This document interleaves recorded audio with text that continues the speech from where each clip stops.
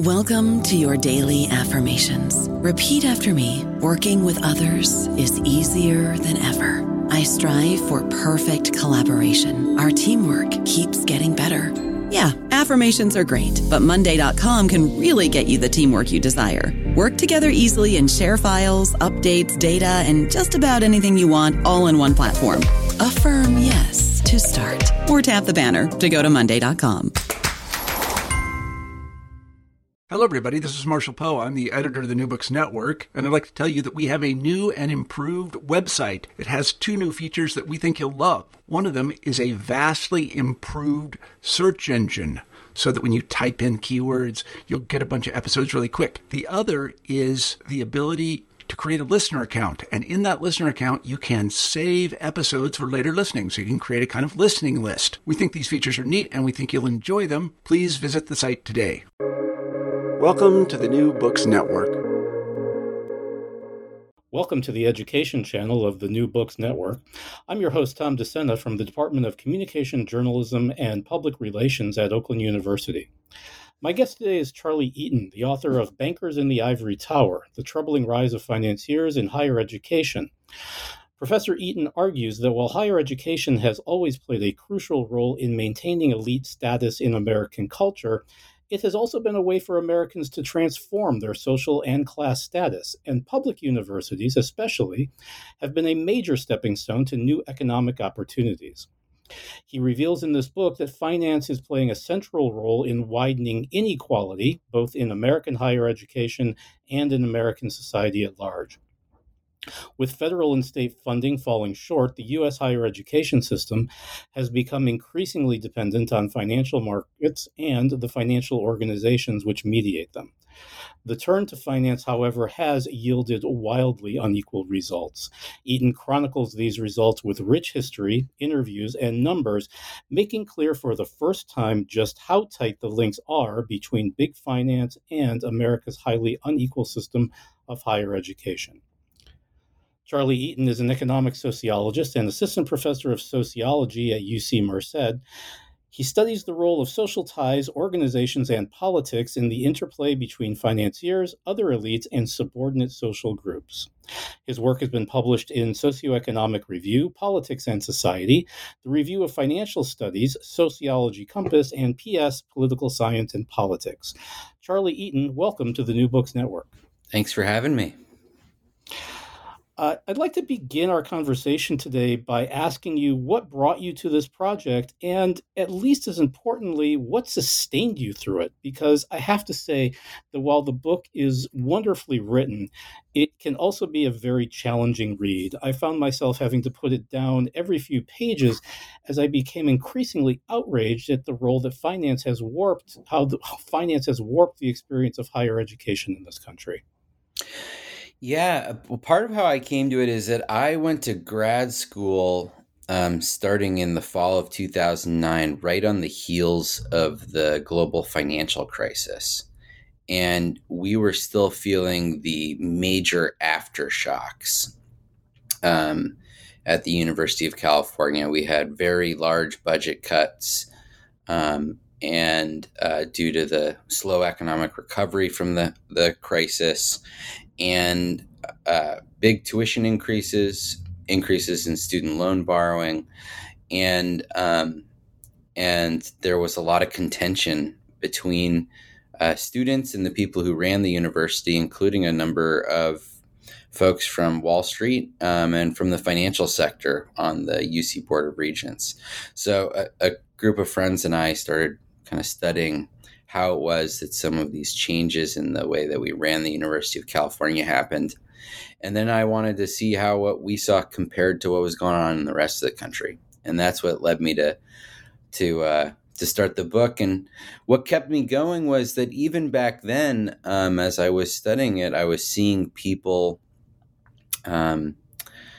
including people who were really connected, diverse groups that were connected by public universities, were making change in a positive direction to the higher education system. When I was in grad school and as I was working on the book, the state of California decided to freeze tuition, a tuition freeze that's remained in place for 10 years. And there was also a major tax on millionaires passed in California.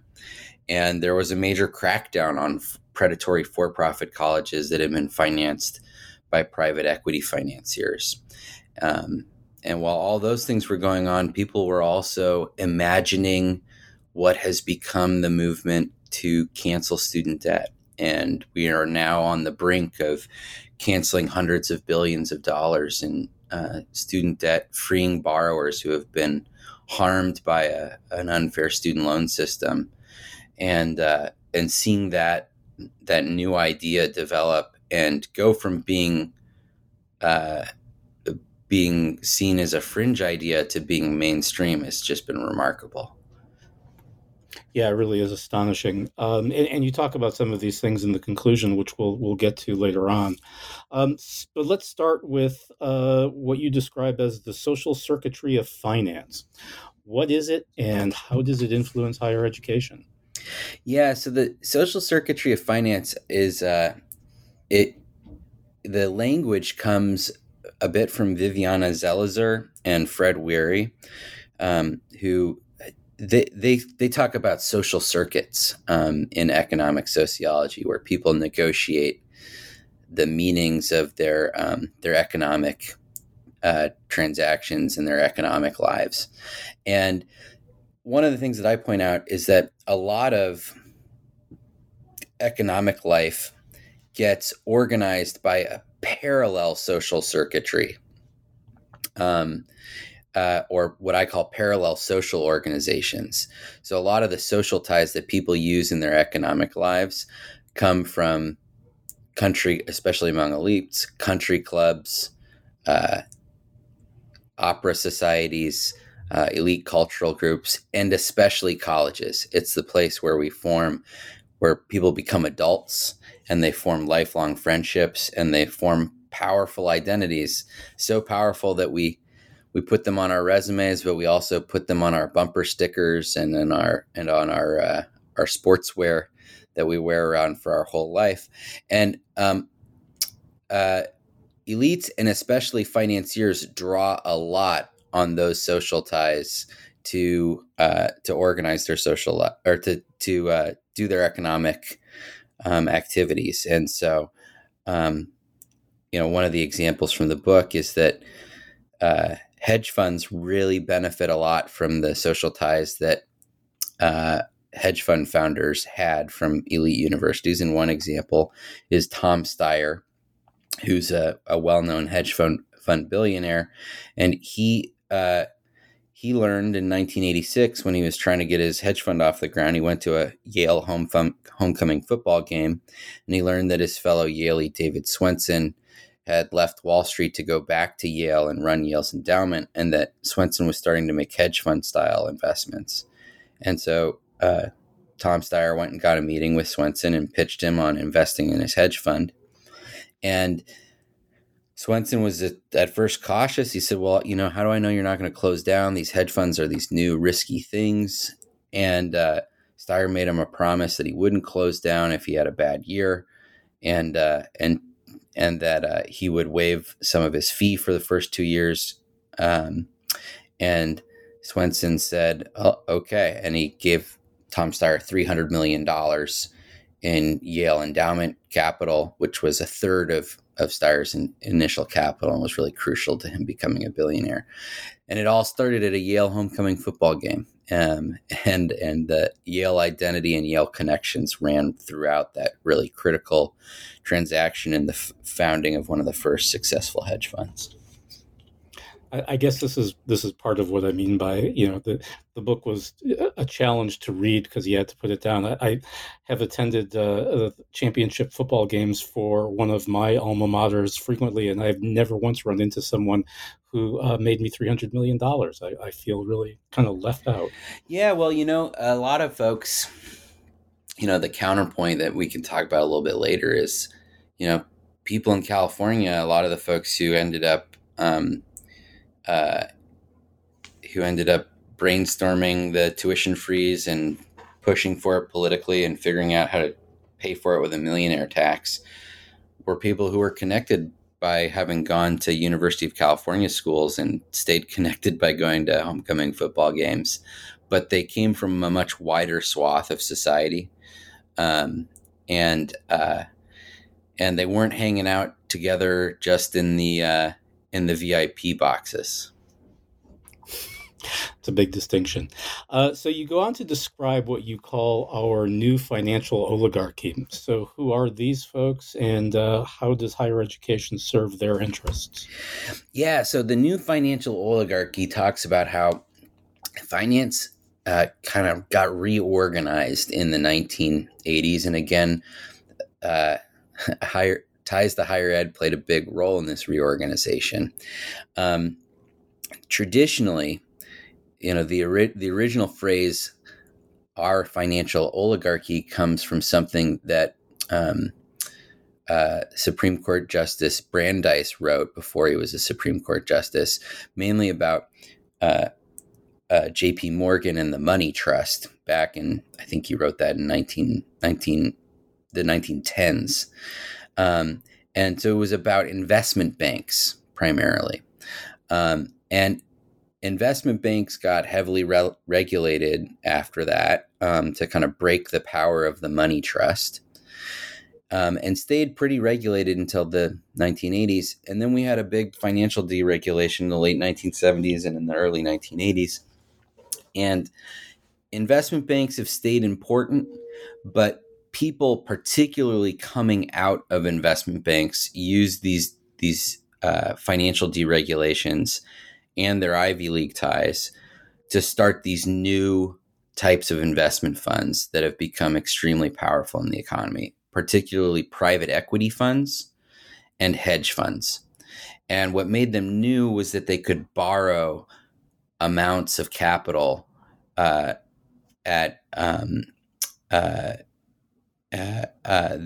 previously you really couldn't do. There was changes to regulation that made it more possible to borrow huge amounts of money using derivatives and junk bonds. And then you could borrow that huge amount of money and you could invest it in something. In the case of a private equity investor, what you do is you buy a whole public company.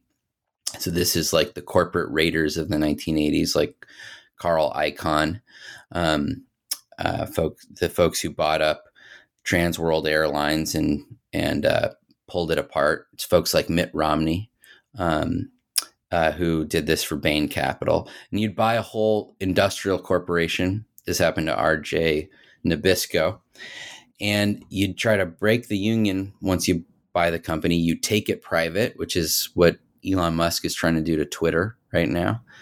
You take it private. You do a bunch of stuff to try to make it more profitable and more valuable. Often that includes union busting, factory closures, sometimes some technological investments, and then you sell it off once it's more profitable, or you break it up into pieces and you sell it at a larger cost than you bought it. And it really wasn't possible to do that until these financial deregulations.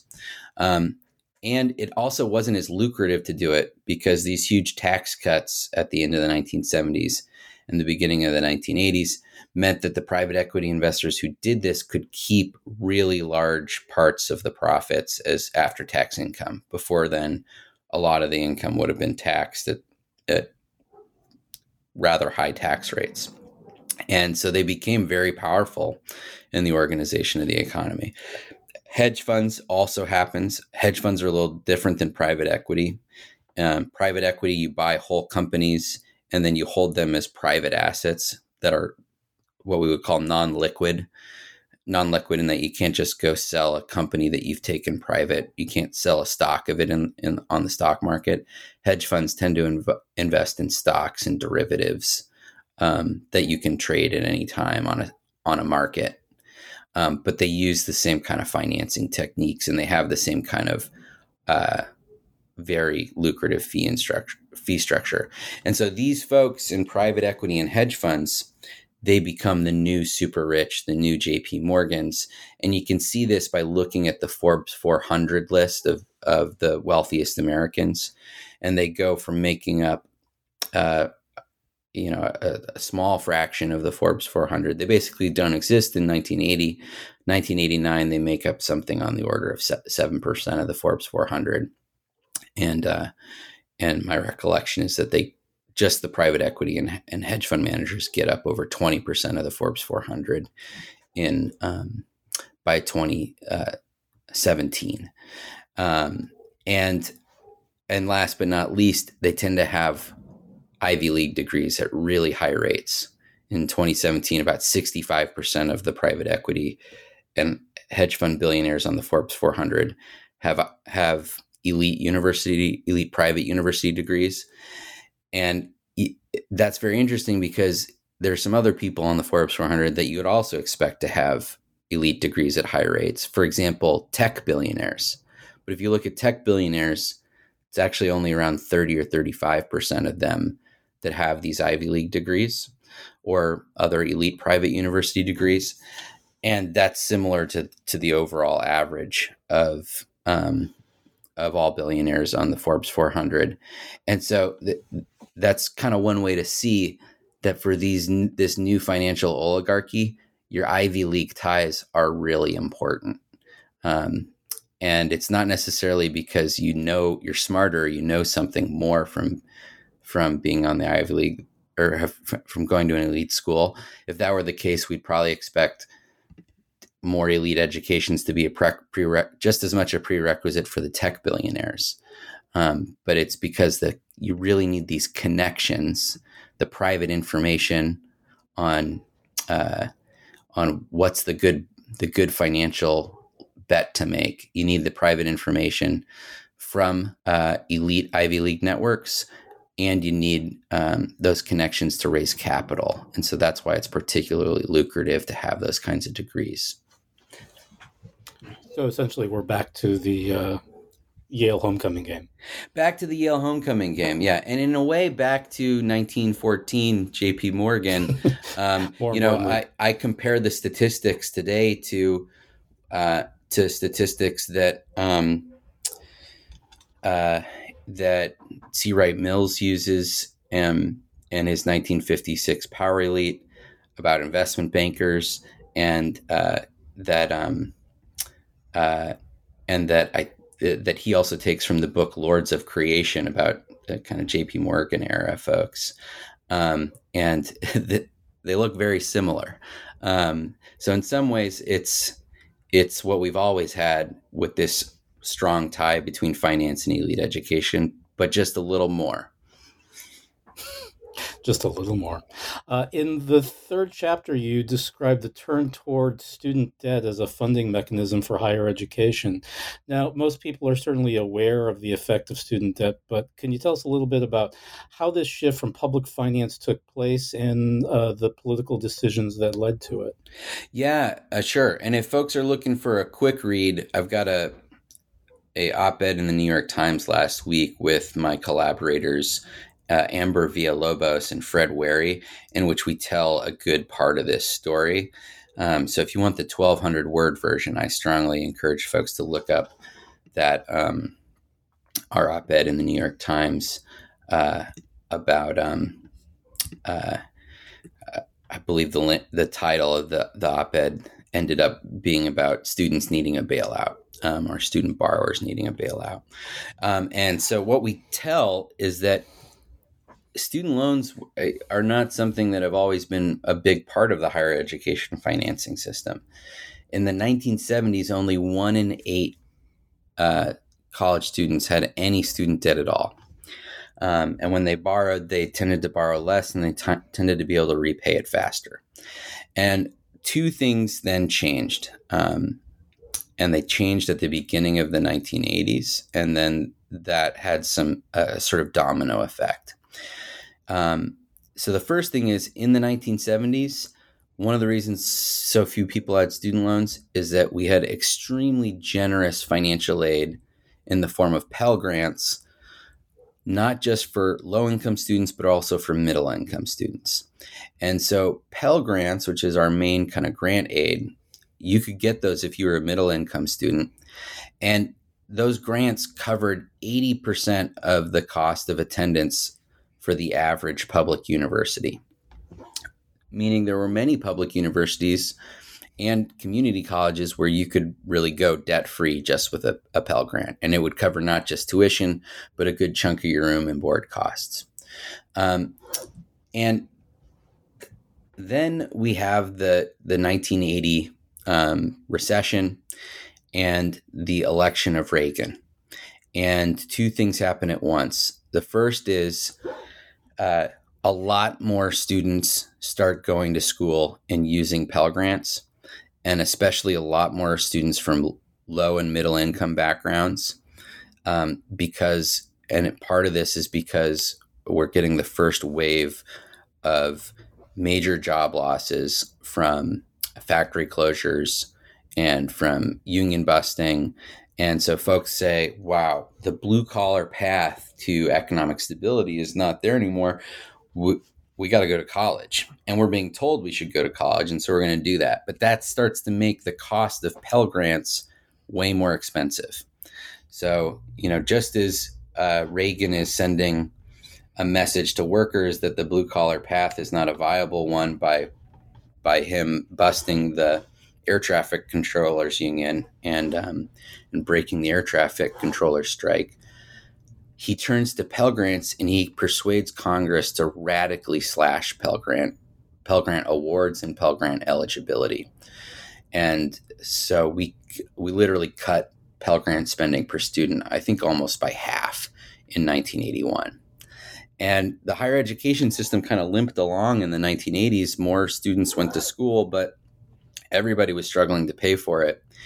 And so we then get to 1992, and the bankers come along, and that chapter I titled Bankers to the Rescue, because the bankers come along and they say, hey, we got a solution. This will work for everybody. You don't have to figure out a way to pay for more Pell Grants like you used to. Everybody can just take out loans. And a bunch of people, including Bill Clinton, jump on board. Bill Clinton says, we're going to throw open the doors again to the sons and daughters of stenographers and steelworkers to go to college.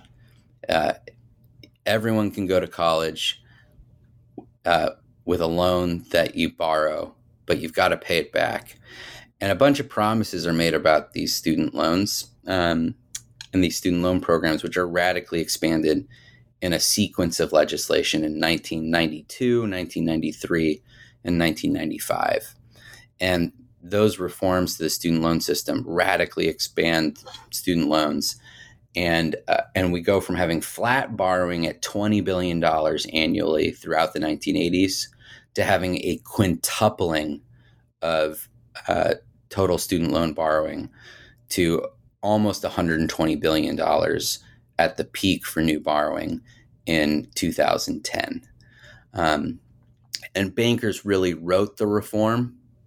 They wrote a good bit of the reform, particularly the expansion of eligibility and the increasing of the limits on how much people could borrow. And people saw it as this is an easy solution. What could possibly go wrong? And we'll get into this more probably when we get to the last chapter of the book, but a whole lot went wrong. Borrowers were saddled with far more debt that they could repay. We still have 4.4 million borrowers who have student debt from the 1990s. And the burdens of who the debt has fallen on has been disproportionately people from low wealth backgrounds, and especially Black borrowers, in part because of the racial wealth gap, which requires Black folks to go to college to borrow much more, and it makes it harder to repay the loans once you've got them. So in the next three chapters of the book, you kind of chart the influence of finance on three different tiers of higher education. We'll start with where we start with the elites. What are these institutions and how has finance influenced them? Yeah, so the analysis in particular is of the top 30 private institutions, and I compare them to the top 30 public institutions, mainly to show that the top 30 private institutions look a lot different than the top 30 public institutions in that they don't really enroll anybody, at least for their undergraduate programs. Undergraduate programs at the top 30 privates tend to be very small, whereas top 30 publics tend to have very large and much more economically diverse undergraduate programs. And it's been boom times for the top 30 private universities, and especially boom times for the big four of Harvard, Princeton, Yale, and Stanford, where these ties to financiers and has been highly mutually beneficial. So it wasn't just that financiers were helped by their ties to get their hedge funds and their private equity funds going. They then managed large parts of endowment portfolios that were invested in them, and they earned very high rates of return. And I get a little bit more precise. I use some better school level data that I actually saw Thomas Piketty first used in his book Capital to show you at the big four, you get almost a 10% average annual rate of return on investment for the last 4 decades, which is much higher than the annual rate of return for most other schools. And I showed that it's not just that the endowments were big to begin with, which was the main thesis that Piketty had. He's right about that size helps because you can negotiate for a better rate of return. You can get access to the best fund managers, but it's also the connections to how many financiers do you have on your board. And those social ties to elite financiers tend to get the endowments better rates of return at the elite schools. So, one of the things that I talk about is that Leon Black, for example, of hedge fund and private equity infamy, is sat on the board of Dartmouth, and Dartmouth invested in his fund at the same time that he was on Dartmouth's board. But the same was true for at least for several other of the Ivies, which you'll have to read the book to get the full list. But it's surprising how many of the Ivies all had elite investors on their board that they invested with their funds at the same time. I don't know about you, but I'm very busy and I don't have a lot of time to cook. That's why I subscribe to Factor. Eating better is easy with Factor's delicious, ready-to-eat meals. Every fresh, never frozen meal is chef-crafted, dietitian approved, and ready to go in just 2 minutes. You'll have over 35 different options to choose from every week, including Calorie Smart, Protein Plus, and Keto. These are 2-minute meals. Factor meals are ready to eat and heat, so there's no prepping, cooking, or cleanup needed. They're flexible for your schedule. Get as much or as little as you need by choosing your meals every week. Factor is the perfect solution if you're looking for fast, premium options with no cooking required. Sign up and save. We've done the math, and this is important. Factor is less expensive than takeout, and every meal is dietitian approved to be nutritious and delicious. Head to factormeals.com/NBN50 and use code NBN50 to get 50% off. That's code NBN50 at factormeals.com/NBN50 to get 50% off. And then, and how does that then change what does it do to the institution itself? Like one of the things that surprised me is, every year we hear about the tuition at Harvard or something like that. And your book points out that while the tuition is in fact exorbitant, the Harvard is actually spending more to educate students than they're recouping in tuition. Yeah. So the main thing is, so if you go from Princeton's a good example because Princeton, there's no medical school or business school or law school to complicate things. But Princeton's endowment has gone from, it basically increased tenfold from around $3 billion-ish in the 70s to I think over $30 billion today, if I recall. And but Princeton enrollment has only increased around 30%. And so what that means is that Princeton has this huge endowment, and schools tend to spend about 5% of their endowment assets annually on university operations. What that pencils out to is that Princeton spends about $100,000 per student on university operations every year. And that's many times more than it used to spend in the 1970s, but it still has a very small undergraduate student body. So one way to think about it is that these resources are getting hoarded for the benefit of mostly pretty well-off students, particularly on the undergrad side.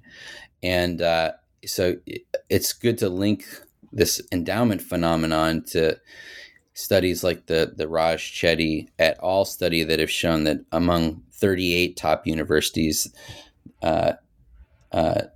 students from the top 1%, more students from the top 1% of the income spectrum enroll as undergrads at those schools than the entire bottom 60% combined. So if we wanted to use these resources for more equity, Princeton would need to not just enroll a more diverse student body, it needs to really enroll a larger student body along the lines of some of the bigger mass public universities. And so imagine if Princeton doubled its enrollment.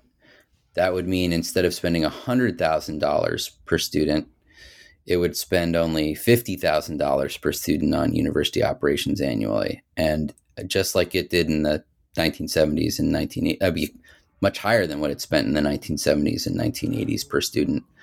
So I think Princeton could still provide a world-class education if it only spent $50,000 per student instead of $100,000 from the endowment. Yeah. So perhaps the most heartbreaking chapter of your book deals with for-profit higher education. And the stories you recount in this section are just devastating. Can you describe one of the folks that you interviewed and talk about how finance created problems for these people? Yeah. So Kim Tran is one of the people who I interviewed. Her parents were Vietnamese refugees who never went to college. She grew up in Rhode Island and liked art in high school, didn't know what she wanted to do with her career. And she grew up about 15 minutes away from a guy named Jonathan Nelson, who is Rhode Island's only billionaire and is the founder and head of the Providence Equity Capital hedge fund.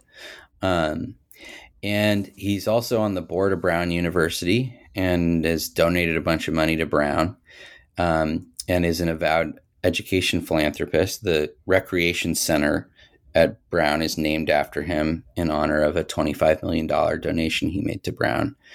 And you would think that Kim Tran would be the kind of person that Jonathan Nelson would want to help as an education philanthropist. But the way that Kim was touched by Jonathan was very substantial, but it was not positive, and it was not through his philanthropy. Essentially what happened is that Kim ended up getting recruited by recruiters for the Art Institute's chain, which Jonathan Nelson's firm, together with Goldman Sachs, purchased in the largest ever leveraged buyout of a for-profit college chain in 2006. And a couple of years after that, one of the recruiters that they were pumping money into ramping up the recruitment and running up their enrollments, one of the recruiters, in Kim's word, called her every day until she agreed to come and enroll at the Art Institute. And she thought she'd be able to do something in the area of applied art that was of interest to her. She racked up $30,000 in debt, even though her parents were very averse to taking on debt and very worried about it, and ended up not getting a degree because the over-enrollments at these schools and the cuts to programs implemented by the private equity investors as part of the private equity playbook just eviscerated the quality of education somebody could get at the Art Institute. And so she ended up leaving with no degree, $30,000 in debt that she still has to this day, and that she's not been able to repay. And in fact, her debt has been growing because she's in an income-based repayment plan in which we capitalize the interest on the loan, and the balance expands because there's more interest than the payments that she's able to afford. And Jonathan Nelson ended up, he's still a billionaire, still on the board of Brown. He actually had capital in his and Goldman Sachs investment firm from more than a dozen different college endowments when they did this buyout. So this is kind of an example of how the top of the education system, via endowments, is connected to the bottom, often in ways that even people who run endowments don't understand. There was no willful desire to rip off for-profit college students by the people who ran the endowments or the universities that invested in this leveraged buyout, because often you don't know exactly what the money is going to be used for, what kind of leveraged buyouts are going to happen. But it ended up very badly for Kim and for many other students. EDMC went on to collapse in bankruptcy after the Department of Education withdrew its eligibility for using federal student loans to enroll students. And it's, it's been the subject of multiple lawsuits. Yeah, it's as I said, it's a devastating chapter to read. The stories that you recount are just, again, heartbreaking.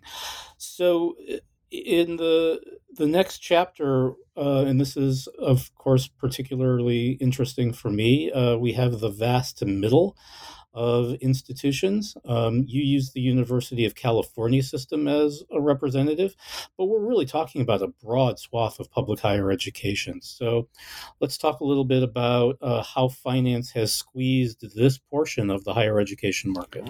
Yeah, so the squeeze here starts, again, the squeeze on the middle is connected to the top and the bottom. It's the top and the bottom that are squeezing the middle in the first place. And how does that happen? Well, when people make a bunch of donations to endowments at the top, and when Harvard and Princeton and Stanford and Yale get to make 10% investment rates of return, they get to do so with their investment returns exempt from taxes. And in fact, they do a bunch of things to manipulate tax law to not end up being treated as an investment fund, as they would be, because they're earning such large investment returns.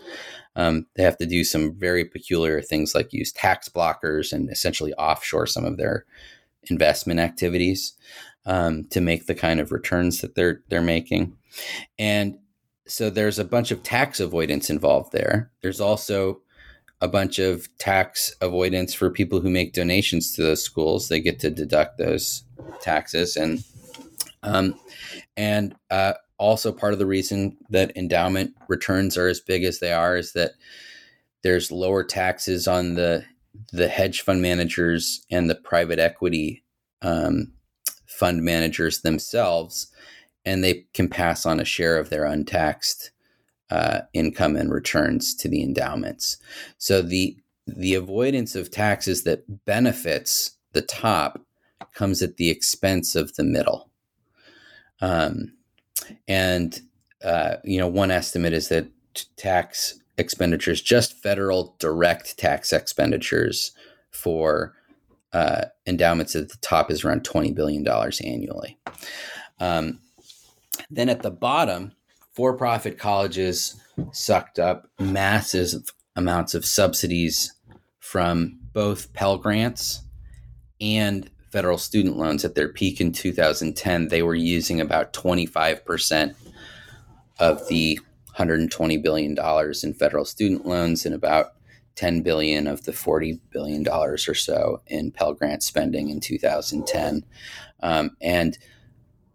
Those federal student loans that happened in 2010 have generally been money losers, especially at for-profit institutions. So there's a budgetary expense that's going to for-profits. And those are all resources in the tens of billions of dollars, both at the top and the bottom, that could have gone to publics in the middle.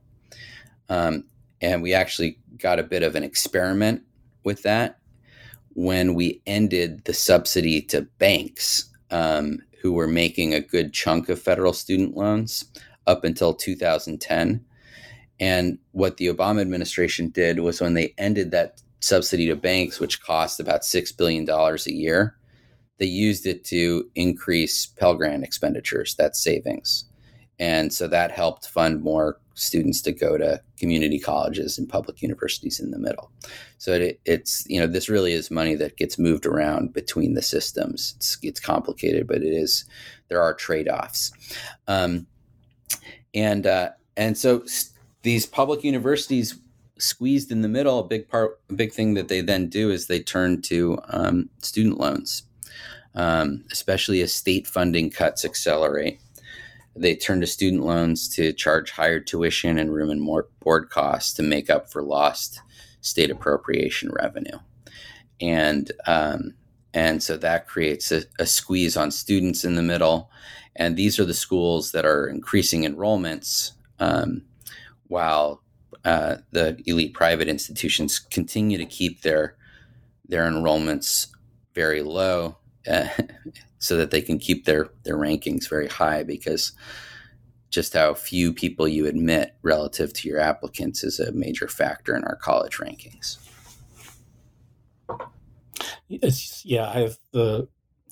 I work for the university where I earned my undergraduate degree, and I always I use the university's data to show my students that when I graduated in 1988, the state of Michigan funded about 70% of what it cost to educate me.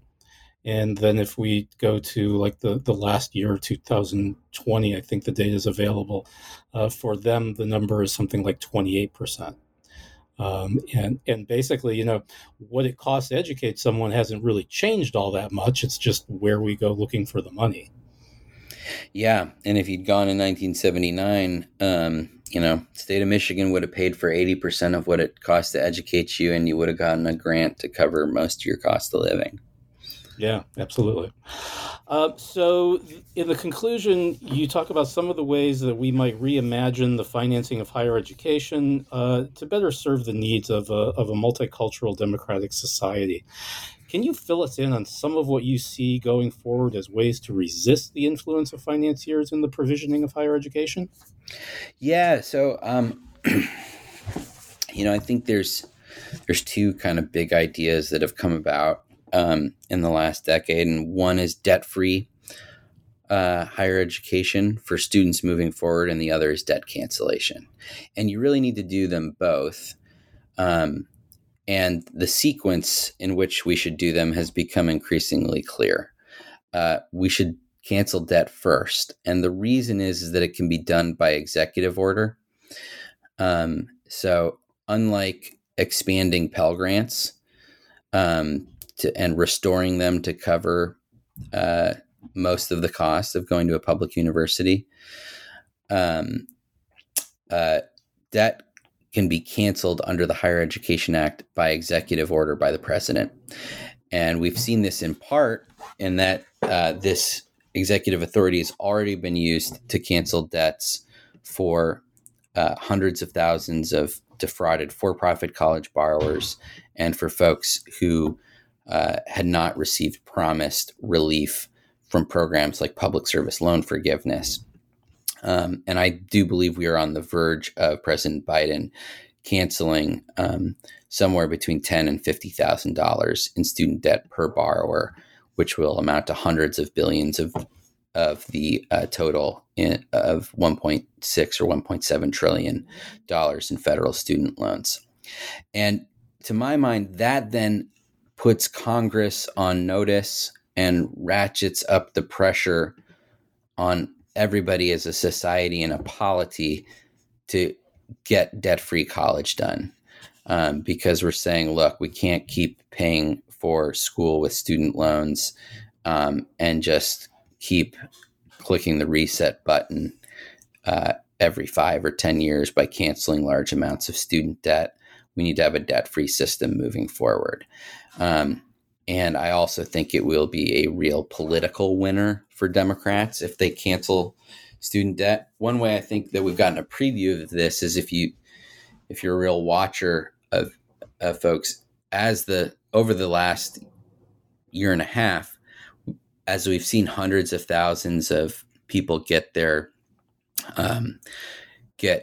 cancellation, the targeted debt cancellation that President Biden has done, the amazing emotional expressions of relief and liberation from people who have had their debts canceled, testimonials from teachers about logging into their student loan, their federal student aid account, and seeing that their balance went from $100,000 to zero, and crying and dancing in their classroom while the kids are at recess.